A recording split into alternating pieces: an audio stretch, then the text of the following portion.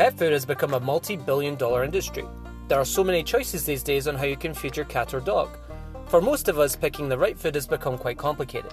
Because there are so many choices, that leads to so many questions. What is the best food for my pet? Should I still be feeding my pet kibble or canned food? Should I be adding supplements to my pet's diet? What is the raw diet?